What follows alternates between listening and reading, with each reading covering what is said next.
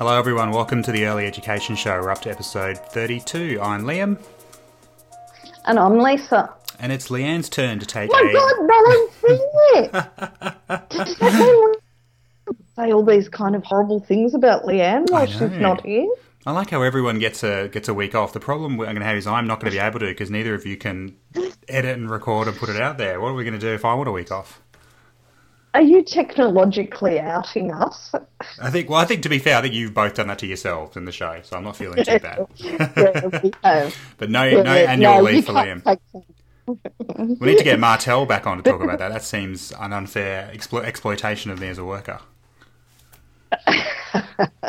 Except, Liam, to be a worker, you've got to be paid for something.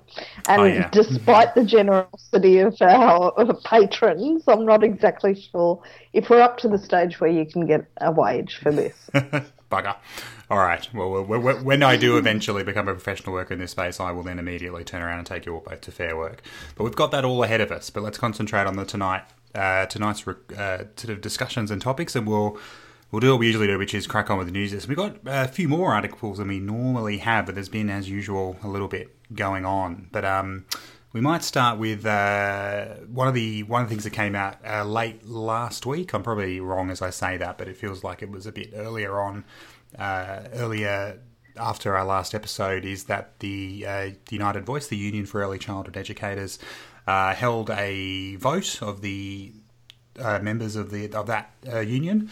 And there's been a very, very overwhelming vote that continuing in what they're calling sort of walk-off-the-job action should continue. So for those who have been listening to a while, we've covered a few of these in the past. They're really, I think the general view here is that they're great first steps in terms of community acknowledgement of the importance of this stuff, and it's great to see that again it's got a bit of media, and again that educators are choosing to, I think, move on to those next steps. Strike action is really complicated in this space. There's a number of conditions need to be around it, but these seem to be, the article isn't entirely clear, and one day we'll have to get someone from United Voice on to maybe go through some of this stuff in detail with us, but this would seem to be continuations of the actions we saw earlier, which is sort of agreed with the various services and organisation, and symbolic, but not in a negative way. They're actually, I think, really useful and valuable, so it's kind of good that's continuing. Is that right, Lisa? That's your read of the article? Is it that those? Yep, that's exactly what my read.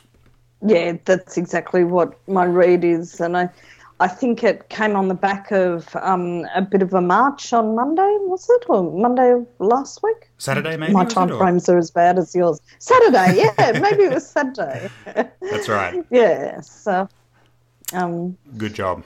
It's really important that kind of stuff is happening. Yeah, and again, if you didn't get a chance to listen, go back to episode 28 where we talked to Martel Menz from the AEU, talking about the importance of educators being involved in a union and being involved in this kind of action. It's the best way to affect change. So well done to United Voice and to the educators involved. Leanne's going to be really cranky. She's missing this one, but this might be another rorting alert. This one? Yeah, have you got your rorting sound? I still don't have the sound effect. This is why I'm not being paid for this job. I'm not doing my homework. I still haven't got a rorting sound effect. One day it is going to happen. Do you want to bring us this one, Lisa? Well, yeah, look, once again, we're rorting. And this, again, it's family daycare providers because they seem to be easy targets to accuse of rorting.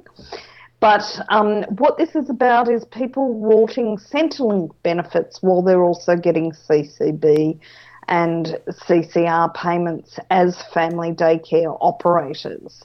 So obviously if you're getting money in for minding children and you're claiming unemployment benefits or pension at the same time, then there's a bit of a problem.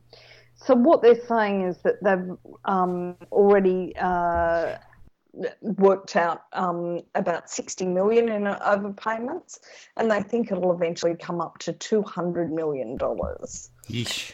So, yeah, it's, not a bucket in the ocean, but, the example that this story gives is that one family daycare operator in Victoria received a Centrelink payment and they failed to declare $240,000 in income as a family daycare educator.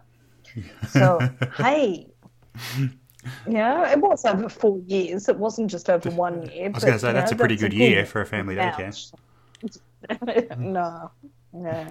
Oh, God. It's So, interesting. Yeah. We've I talked still about think this in the it's past. interesting. I love how there's only two of us and we're talking over each other. When there's three of us, we do better. But all I was going to say is we've talked about this in the past. I think it's always important to remember the context of the system is like the current system. So the CCMS system kind of is poorly, it's poorly set up for compliance. So it's not a huge shock that this stuff's continuing to happen. I think it's more into the bigger story is politically that more people that the education department under Simon Birmingham is far more interested in cracking down on this and then putting it out to the media, and that huge parts of the IT system that they seem to be developing for the Jobs for Families package is, mostly tailored around trying to get on top of this compliance. Rort detection, that's right, ending the rorts, stop the rorts. I'll just read you the last paragraph of this article because I think it's really interesting, and unfortunately it's an article in the Australian, so if you don't have a subscription it's a bit hard to get to because it's behind a paywall. But it reads, a large number of the overpayments originated when Labor was in government. They simply failed to do the basic auditing of welfare payments to ensure that people weren't ripping off the taxpayer. We are now uncovering welfare overpayments that they never bothered to check. And that was a quote by Tudge, who's Tudge? Alan Tudge is in Department of Human Services somehow. Yeah. Yeah. Okay. That's really interesting. So, so he's the Minister for Human Services. He's That's not right. the department, he's the Minister, yeah. Yes. But, the fact that they're still blaming something on the Labor government, or who haven't been in government now for 5 two years? successive governments. Yeah. Yeah.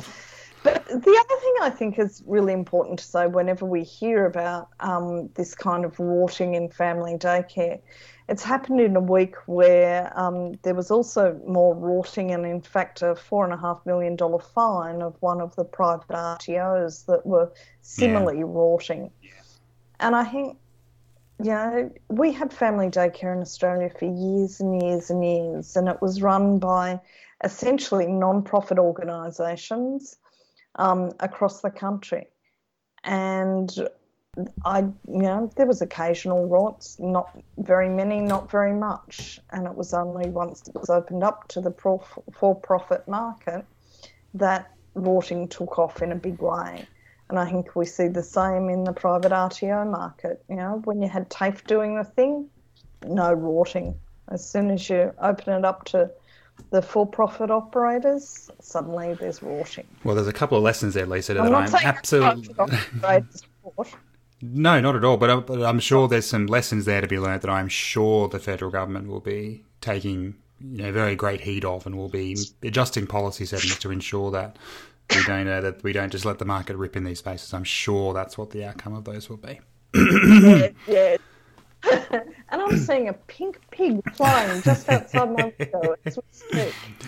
I think, Lisa, you've suggested the next thing as well from the Sydney Morning Herald, which is looking at, I guess, just sort of tacking on to the Gonski school debate. Did you want to take us through that one as well? Yeah.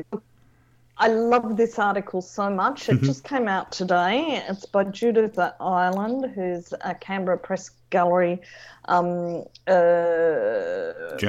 journalist for Fairfax.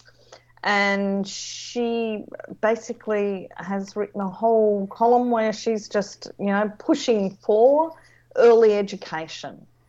So what she's saying is that the early childhood sector has been begging the government to do more for preschoolers for years, saying that, 4-year funding for preschool isn't enough. There should be 3-year-olds should get preschool education as well. And she says it very interesting. She says, this is not a routine call from a sector in search of money and relevance. And she goes on to quote all the evidence as to why it's needed, like the AEDC, our slide in international education rankings, the Mitchell Institute's reports, especially from Stacey Fox, And the 2013 study that was done by Melbourne Uni that talks about how much higher children with an early education rate in the NAPLAN stuff.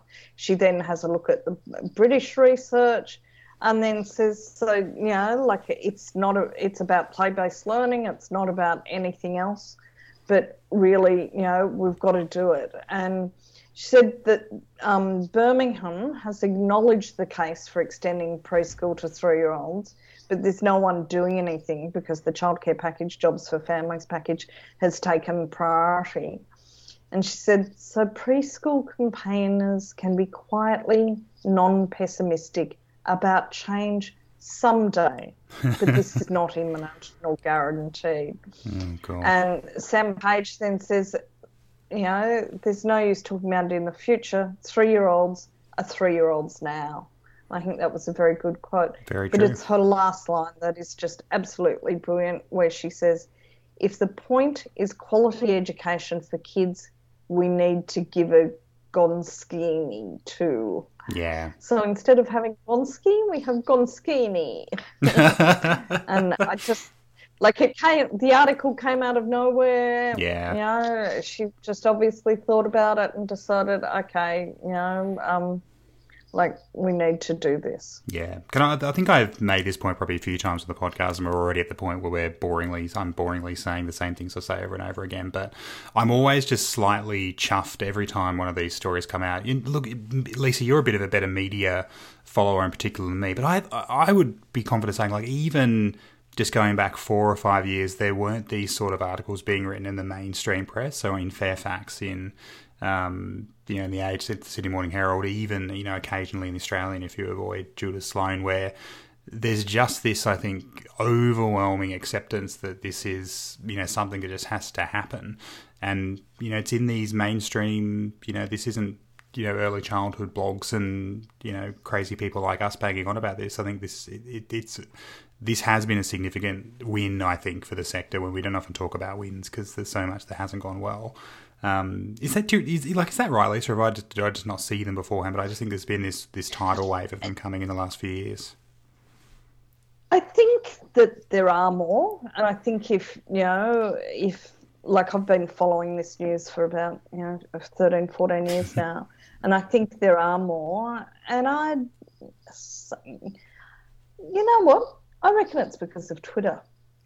A lot of these articles come out from people that follow early education advocates, and so they're being bombarded with a bit of a message the Twitterati about the importance of early education, and so that's becoming part of their reality, and I think that is, I think we're doing something right there. Yay. That is a win. I think I've tried, but it does always just sort of remind me that, yes, we've still got a long way to go, but the mainstream sort of acceptance is getting there, I think, which is a big part of the battle. I'm going to bring one now, which is that today, as we record this on a Wednesday, Kate Ellis has announced that she's opening up Labor's consultation on the early childhood sort of sector to all participants. So we won't get too much into this, but there's a press release on her site and an opportunity for people to contribute. There's a pretty short turnaround on time frame, so I think they have to be by the 16th of June. But looks like they can basically be as short as long as you want, and I would hope that a lot of sector orgs will contribute to that. I'm very interested to see how people will engage with this, given the failure of advocacy at the Jobs for Families package, and that we couldn't get funding for vulnerable children over the line. I'm interested to see if we'll see some more strident advocacy from people this time around on this part. But yeah, Lisa, you get to write another submission. That must be exciting. Yay! And it's quite interesting because it covers every possible area. Yeah, there's about 24 questions, I think, or something. Yeah, I looked at it and my heart kind of sank. But dot points, Lisa, dot points. Kind of, Kate Ellis knows the territory fairly well. She would know pretty much everything that the sector was pushing for in one way or another. So I think we don't have to be fancy about this. We can just all bullet point the same sorts of concepts, So dot points, maybe people. the early education show will do a submission, and we'll put it up there, and direct people to it so they can use it as their cheap submission and say this seems like This seems like a perfect opportunity to volunteer Leanne for that job. Oh, definitely. Yeah, Leanne writes excellent submissions. I think, she'll have it done by, tomorrow morning? Absolutely. Thanks, Leanne. Yeah. Yeah. And then we've got one last bit of news on the news list. Lisa, do you want to bring us this one? Yeah, and look, I'm including this one because it's a very boringly familiar story, but really important to very small communities. So it's just about one preschool in Madawi, and Madawi is in New South Wales. Can I be honest and say I'm not really sure where it is. Regional New South Wales, in that specific spot. It's in the Hunter part of New South Wales. Anyway, Madawi's community preschool has been going for quite a long time, right? And this week, one of their staff was recognised for the fact that she's been at the service for 25 consecutive years. And the staff collectively at that service bring 115 years of service to the centre between them. So the director has had 31 years and a fellow staff member has had 24, and now Monica has had 25. So, it's pretty amazing that long at one service in the one small town. It's been going for 31 years, so pretty much since it started, it's had the same staff.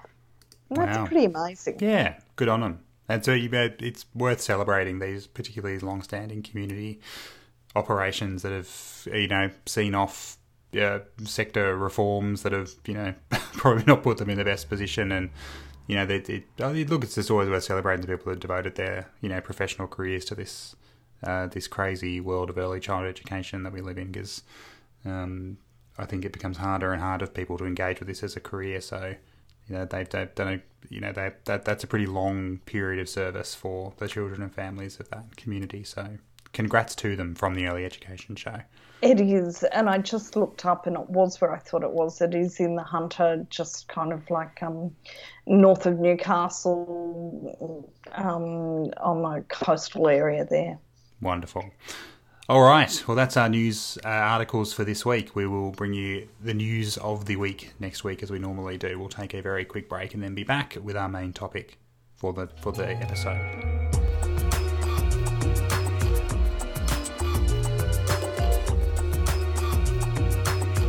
All right, we're back. So we're going to tackle what might be semi-controversial, semi-interesting. I think we'll be relatively diplomatic about how we approach it, but we're going to be looking at quality in sort of preschool, kindergarten settings versus long daycare. And Lisa, I know, not to put you on the spot, but I know this was a topic you'd suggested we should tackle. Did you want to maybe give us a bit of a background on why you think this is an important one for us to discuss on this episode? Look, I do, and it's for a few reasons. One is ASICA are gradually releasing more and more drilled down data about quality ratings. And in their latest snapshot, I noticed that there was differences between preschools and long daycare centres. And this is something that I will defend unto the death. If anyone says to me, where do you get better early education, I will say you can get great early education in long daycare or in dedicated preschools, community-based preschools, school-based preschools. I'll say it should be the same. We're all covered by the same national quality framework. It should be absolutely possible to get the same quality of early education and care in both services. That said, and I think it is an elephant in the room because I think we so often have to argue that comment, I think it's worth looking at the differences in the ratings. So if you can bear with me for a moment, Liam, I'll just go through what the ASEQA data shows for those that haven't actually looked at it. Go for it. In long day cares, 28% of services are working towards, and 28% of long day cares are working towards, and only 9% of preschools are working towards. At the other end, 29% of long day cares are exceeding, and 56% of preschools or kindergartens are exceeding. So that's pretty huge in the difference area. We've got a lot more preschools at the high end, 56% compared to 29%, and a lot more long day cares at the bottom end. So 28% working towards 9%. So there's a number of reasons why that could, we can think about a number of reasons as to why that might be the case. Do you have any ideas, Liam? I will inevitably get it wrong if I guess, because it's one of those ones where it's got to be pretty extreme, so I'm too scared to guess. You're going to have to tell me. Well, okay, I'm going to go for something straight away, which is what sort of provision, is there any for-profit operators in the preschool and dedicated kindergarten space? And the answer is no. There's a handful. Yeah. There is a handful of private preschools, but generally no. So if you look at let's just look at the private versus or for-profit versus community-based stats generally, and we've got, let's just say, standalone community-based services, right? Yeah. We've got 40% of them exceeding as not-for-profit compared to 19% of private services that are exceeding. We've got at the other end, we've got 19% of community-based services working towards compared to 36% of private working towards. So you can see that it kind of mirrors those preschool versus long day care stats. So I think we then need to say, okay, well, does that mean that, is it because of the auspice? Is it because they're not for profit that the preschools are actually doing better? Or is it, how is that, or is the fact that the community-based services are doing better in the ratings overall because the preschools are running them over the line? And unfortunately, the ASEQA data, as it is, doesn't let us dig down into that. We can't cross-tabulate to see, their released data, I'd say, doesn't allow us to cross-tabulate, so we can't see if it's community-based long day care centres are doing as well as community-based preschools. And when I say community-based, I should say, it's also state government ones. If you look at how state government-run services are doing overall, 56% of them are at the exceeding level and only 12% are at the working towards level. So very similar to the preschool statistics, So basically what we can kind of, to summarise, what we can tell from this is that you're more likely to be exceeding the national quality standard if you're a preschool, if you're state-run, or if you're community-based. So what I want to know is, are we actually going to act on what we know? Yeah, I think one of the... I had a look at the snapshot data, and it is fairly stark. It's one of the interesting things, I think, in Australia, which you talked about before, the complicated nature of the Australian system. So preschool means different things in different states and territories, and how they're funded and how they're implemented can vary. But even taking all that to account, the difference between preschool just as a catch-all term and LDC, long day care, is pretty stark, and it's one of those ones where you're right. See, the recent data stuff from SEGA has been fantastic, but the frustration is it kind of makes me want to go to the next level. I want to be able to then dig further down into it, which we can't yet do. But it's one of those ones where I look at it and it doesn't ring true to me with what I know about the sector. It just the stat seems off to me. And I guess that's why we need to think about, so why do we think the stats are saying what they do? And this is where we get into, I guess, some of the interesting territory about why we think that might be. So I'm going to go the coward's route, Lisa, and go to you first. So what's your read on why the stats are saying that? Okay, I can offer any number of theories, but they are just complete theories. One of the things that we know from the census of the workforce, and we're still waiting on last year's census to come out, but one of the things that we know is that generally our staff in preschools, kindergartens are a lot older than our staff in long daycare centres. Generally, they've worked for a lot longer in the sector, and generally their qualifications are higher. So there's more early childhood teachers, less Certificate 3s working in our preschools than in our long daycare services.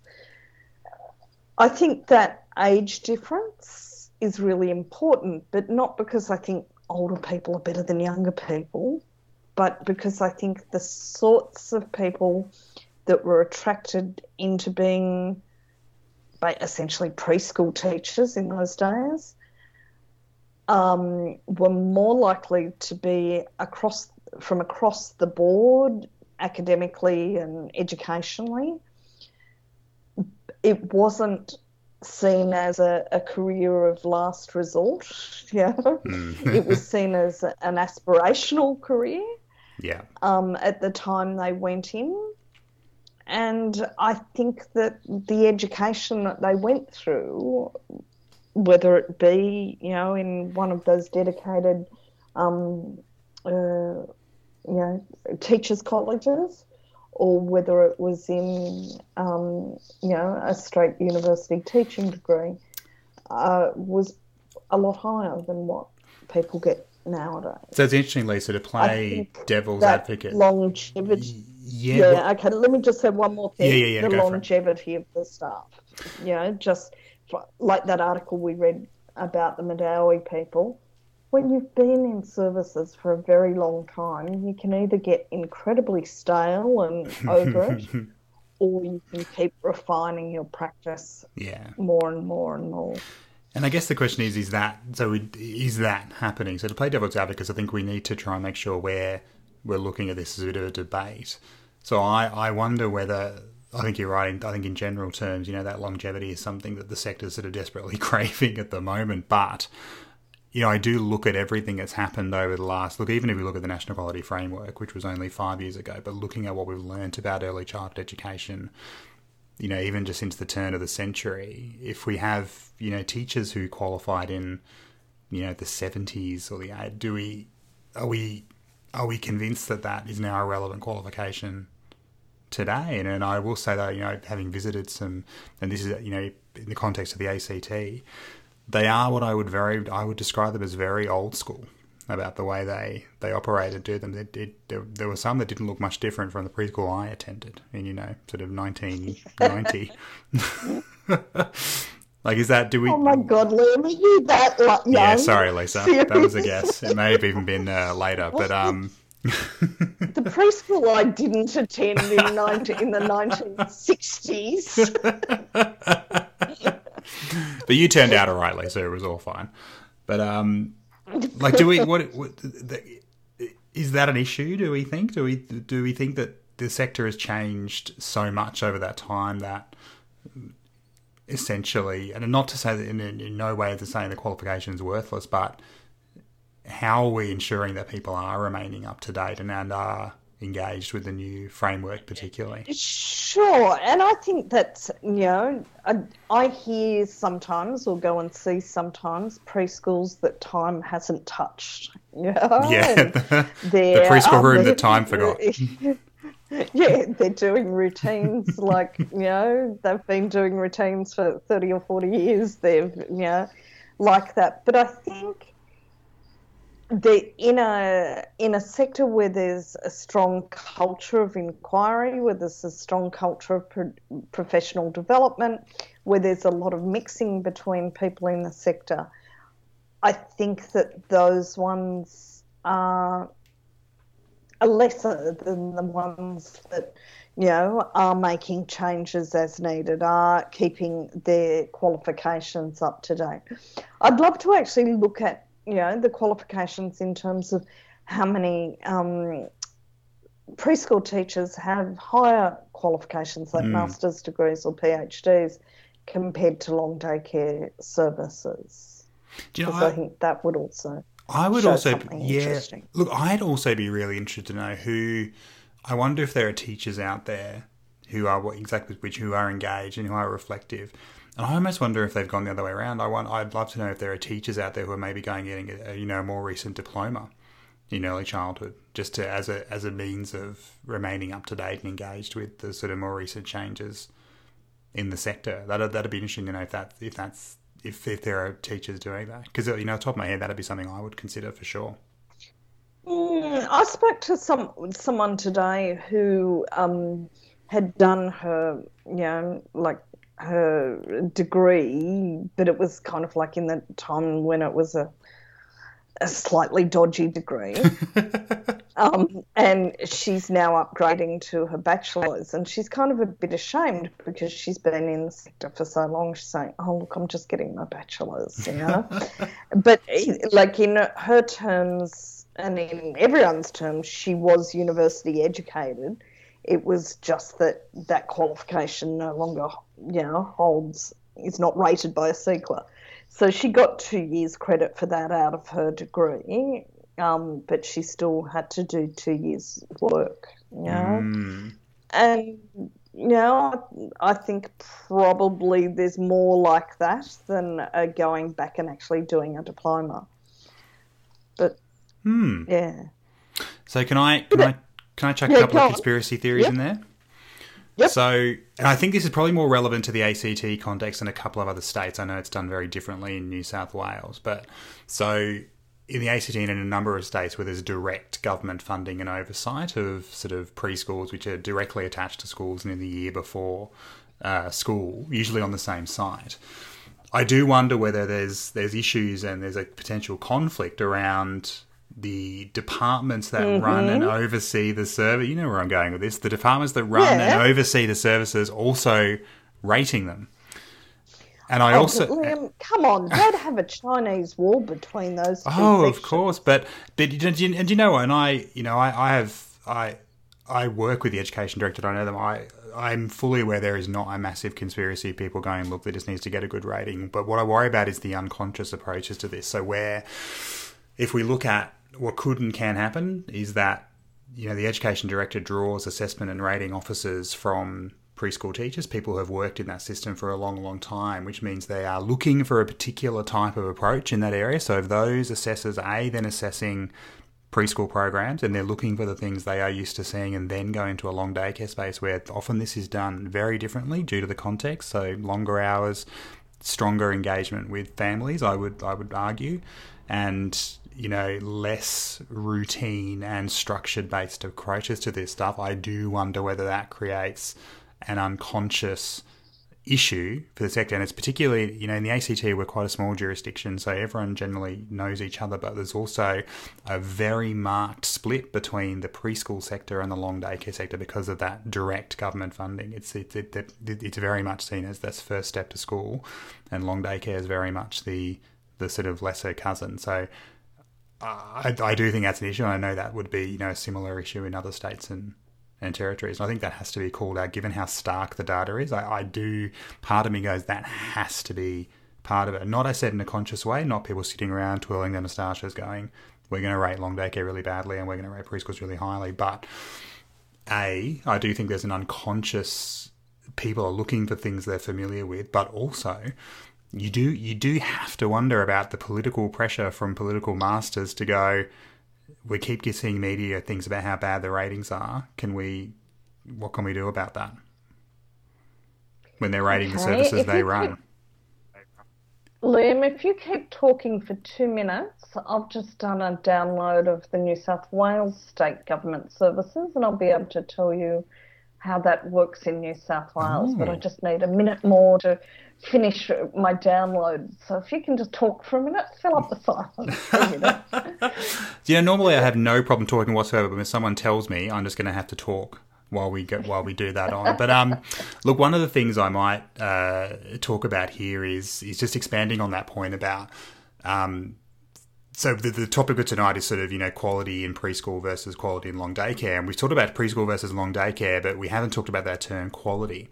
So we've got the National Quality Framework, which outlines benchmarks and guidelines for what quality looks like, but does quality look different, and is quality different in different settings? And that's partly a bit of a semantic question, but one of the things I always talk about when I talk with educators about the National Quality Framework, when there are understandable frustrations, and I know I'm guilty of this as well, there are understandable frustrations that the NQF doesn't provide enough specific guidance, particularly in Quality Area 1, educational program and practice, about what things should look like. But the reason that is a frustration is that because you are trying to have an overall system that will work for, on one extreme, a early childhood service in maybe the 5th floor of an office building in Metro Sydney, and one in far north Queensland that's in rural, some of the remotest places in Australia. You cannot have a single templated approach to what educational program and practice quality looks like in those spaces. But even sort of taking away the geography of it, preschools operate very differently to long daycare services. So preschools are open, roughly 9 to 3. Families don't set foot inside the classroom until 9 or, until the bell rings. In long daycare, we have very different approaches to that relationships. Families sort of wander in and out. There's an open door policy. When I was a centre director, families didn't make meetings to come and see me. They come into my office and plonk themselves in a chair and basically start that. My daughter was in preschool last year, and there had to be a meeting booked 2 days in advance to even have a sort of discussion on that kind of stuff. So that, and I don't really have an answer for this, but I think, and I will declare my bias here, that I think the holistic work that happens in birth to 5 spaces, particularly around work with families, but particularly around our focus on children's learning and well-being, I do actually probably believe in, and people will, say I'm biased, I think we do that better overall in birth to 5 than we do in preschool. Yeah, I think I'd agree with you on that one. And I also agree just about some assessors, long day care, I think could look a bit chaotic compared to the more measured kind of days of preschool. Regimented. But, regimented. I've come up with those figures. So for New South Wales, there's 100, the regulator runs 100 services, Yeah. In New South Wales. And in the exceeding category is 55 of them. Then all bar 4 of the rest, so 51 of them, 55 are exceeding, 40, I can't do maths, 4 of them are working towards and the rest are meeting, right? So it's not as extreme as what you'd think if it was biased, but there's less at the working towards end. So, is there a bias there in getting them over the line, or is that really, what they're like? I think the fact that there are 4, that are working towards possibly suggests that there isn't a bias, but who knows? Who knows? But I suppose the main point I want to make about all of this is not, are preschools better than long day care or not? Is long day care better than preschools? But if we're finding out things through our ratings process, we need to know what they are. So we don't need to just know that, that services aren't doing as well on quality area, blah, blah, blah. We need to interrogate what the data is telling us about good education and care. Is it that truly great education and care happens more in not-for-profit services? Is it that truly great education and care happens more in preschool services? Is it that truly great education and care happens in state government, services, which the one thing you didn't mention about those services is that they're invariably better funded than community-based ones. Is it money? Is that what makes a better education and care service? Is it the service sizes, given that our preschools are a lot smaller than most of our long daycare services, and in some states and territories significantly smaller, like in Queensland, some of the long daycare services are, getting up to the 200 children mark, whereas their preschools are a lot smaller. Is it because there's so many large community organisation providers in the preschool space? We've got KU in New South Wales. We've got, I'm going to forget their name. Who's our Queensland ones? C&K. This is where Leanne. C&K, yeah. They both run significant numbers of services. Is there something about being part of a larger organisation that helps in the professional development and, quality area one? Does that help if you've got people helping you, implement your programs and your planning? Yeah.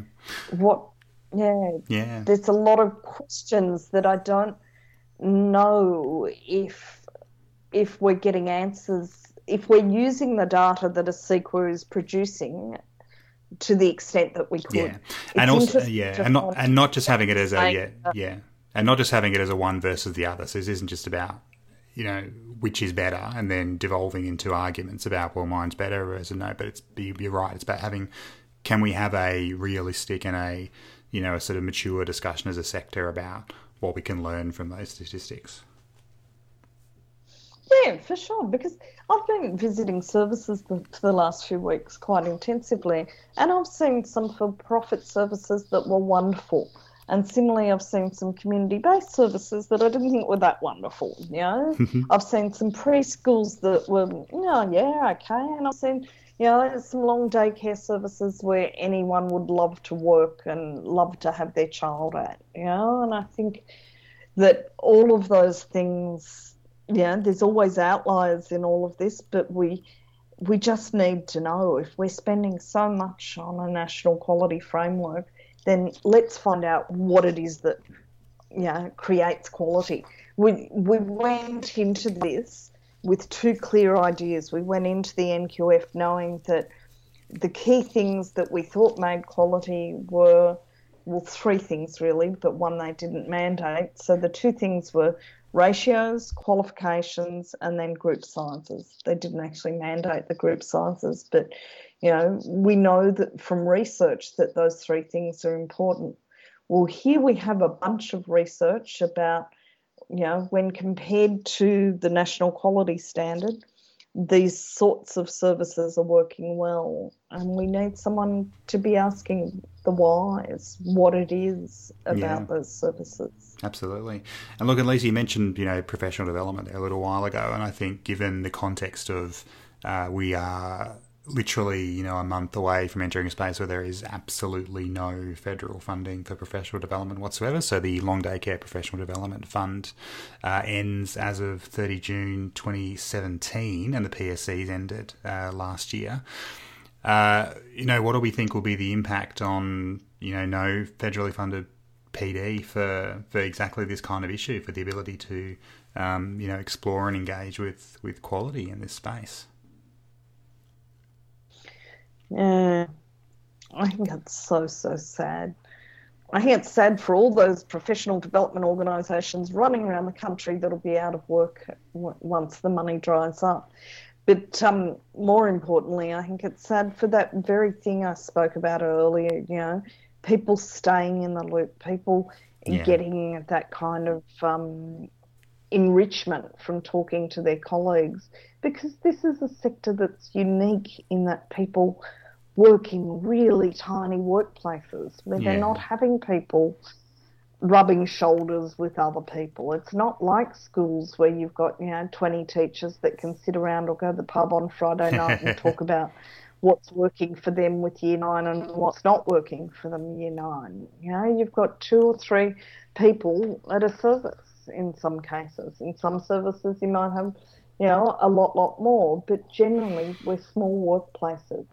Small workplaces need professional development. Absolutely. And it's one of those key planks, we know that as with any profession, but I would argue, maybe particularly in, early childhood education, where what we learn about what's good for children in this space is continually changing and updating and shifting, that it's so important that people are exposed to, perspectives on that, and that's going to become so much harder over the next little while, which is really disappointing. Yeah. And I think that's why, Liam, people have to continue to put money aside for professional development in budgets, despite the fact it's no longer funded. You've got to put a higher percentage than what you have been putting aside. Yeah, absolutely. Yeah, it's tricky and tough and difficult, and maybe we'll tackle that in another episode later on, but I think it's vital and critical, and we've got to figure out ways to do that as a sector, given that's the sort of boat we're in at the moment. But that's our discussion. I think we raised more questions than we answered in that one, Lisa, but that's the nature of the beast, I think, for a discussion like that. But I think that's because Leanne wasn't here to tell us what the right answer was.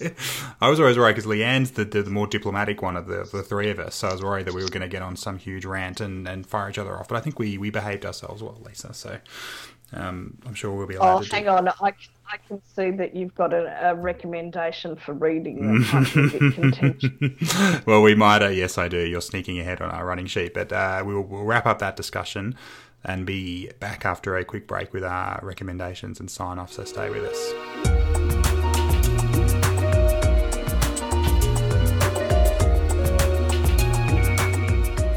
All right, we're back, and yes, it's time for our recommendations for the week, and it's just the two this week because it's just you and I, Lisa. But Lisa, after you, what are you bringing us? Look, I'm bringing us a slightly off-topic article, but I think it's really important, which is UNICEF have done reckons that every budget, the Commonwealth Government should present a children's impact statement to work out how and where taxpayer dollars are being spent to protect and support children, ensuring that children have a great start to life. But because the federal government doesn't do that, then UNICEF said, well, bugger it, we'll do it. And what they've said is for the last budget, the 2017 budget, that the Australian government will spend $75 billion on children, 16.2% of total government spending, which sounds quite good, doesn't it? Then you hear that it was exactly the same percentage. Oh no, it was an increase of 2.6% on last year, and it's going down a little bit in 2018 and 2019. But it's gone over the next page and I'm not there. No wonder I can't find the material I need. Here it is. Got it. Okay, so what they say, though, is that the main where it's being spent is on school education. So there's $18.2 billion spent on schools. So, maybe we need to look at not just how much money is being spent, but where that money is being spent on children. That's always been the big, on school education. That's always been a big problem in Australia. Even just looking at early childhood education, is that there are these huge numbers bandied about in the billions, but it's incredibly poorly invested. And as you've mentioned before, a lot of it's just going into private operators' profits. Anyway, so good on UNICEF. I always love something. So what's your recommendation? Speaking of, the Education Department, through the Minister Simon Birmingham, has released, as part of their sort of ongoing package of releases to do with the Jobs for Families package, what they're calling a childcare savings estimator, which means you can plug in your details and work out how much you're saving. And look, I only put this in there not really to recommend that you use it properly, but only that, and I sort of said this on Twitter, is a reminder that there are families that will be better off under this package, and I don't think we've ever shied away from admitting that, but but people should know that comes at the cost of some of the most vulnerable children in our communities not being able to access early childhood. So I would say, look, it's there. This is basically just an excuse for me to go on that rant, but I would say as well, go in and put some low-income families stuff in there. Low-income families, maybe no full-time job, difficulty finding work, and see how their access to early childhood education gets cut. And remember that is essentially funding, some pretty small savings for families higher up the income stream, which is really unfair. The family shouldn't be paying that much for childcare, for early childhood education, full stop. So it's really hard to begrudge, people paying less for that. But I am ethically challenged by that at the expense of, people who probably would benefit even more from early childhood education. So, it's really just a heads up that that's there, and that's the impact on this stuff. Sad face. I'm just doing one as you talk, Leanne. Why don't you do all that while I might do our normal wrap up. So, as usual, thanks for listening to us. We'll have much. I'm going to end up paying. Oh no. Oh no. Oh, it says I'm going to save. Oh, how much? I don't believe it. It says I'm going to save, $40. Oh, well, that's totally worth, that's totally worth, a child not being able to access. I don't believe it, though. So I was said that my income was under 65,000 and I didn't pass the work. No, it didn't ask me if I'd passed the work study test. The activity test. So it's a fairly useless calculator anyway. All right, let's wrap this up. But as usual, thanks to everyone who's been listening to us. If you're enjoying and loving what you're hearing, there's a couple of really particular ways you can support the show that we'd be very, very grateful for. You can give us some direct financial support at patreon.com/earlyeducationshowwhere where you can become a patron of the show and you can become one of our best buddies and friends by donating as little as $1 a month to keep this crazy podcast show on the road. If you can't do that, it'd be fantastic if you could head to the Apple Podcast Store and give us a rating and review. You can do that directly from your device if you've got a newfangled iPhone or iPad or one of those crazy things. You can get in touch with the show in a variety of ways. Obviously, particularly for a topic like this, we'd be love to hear views from preschool teachers and educators and teachers working in long day care. You can find us at earlyeducationshow@gmail.com. I do check it occasionally, although I haven't been good at doing that recently, so I'll make sure I log back on there when this episode goes out. So feel free to send me an email. I'll make sure I read and reply. You can also track the show down on Facebook and Twitter at earlyeducationshowwhen on both of those. You can also find us all individually. So I better give Leanne a shout out first on Twitter. So you can find her at LeanneMGebs3 and she'll be back next week with us. But you can find me at... And you remember her Twitter better than she does. Better than she does, right? You can find me at Liam McNicholas. We don't need Leanne. You can just pretend to be Leanne. I can probably do a decent Leanne impression. She just has to sound very reasonable and assured and less ranty than two of us, really. You could not do a reasonable impression. Where are you on Twitter, Lisa? I'm at Lisa J. Bryant. Fantastic. So they'll be back with all three of us again next week, but we thank you all for joining Lisa and I this week. And until that time, it's bye from me. And from me. And from Leanne. And from Leanne. Bye, everyone.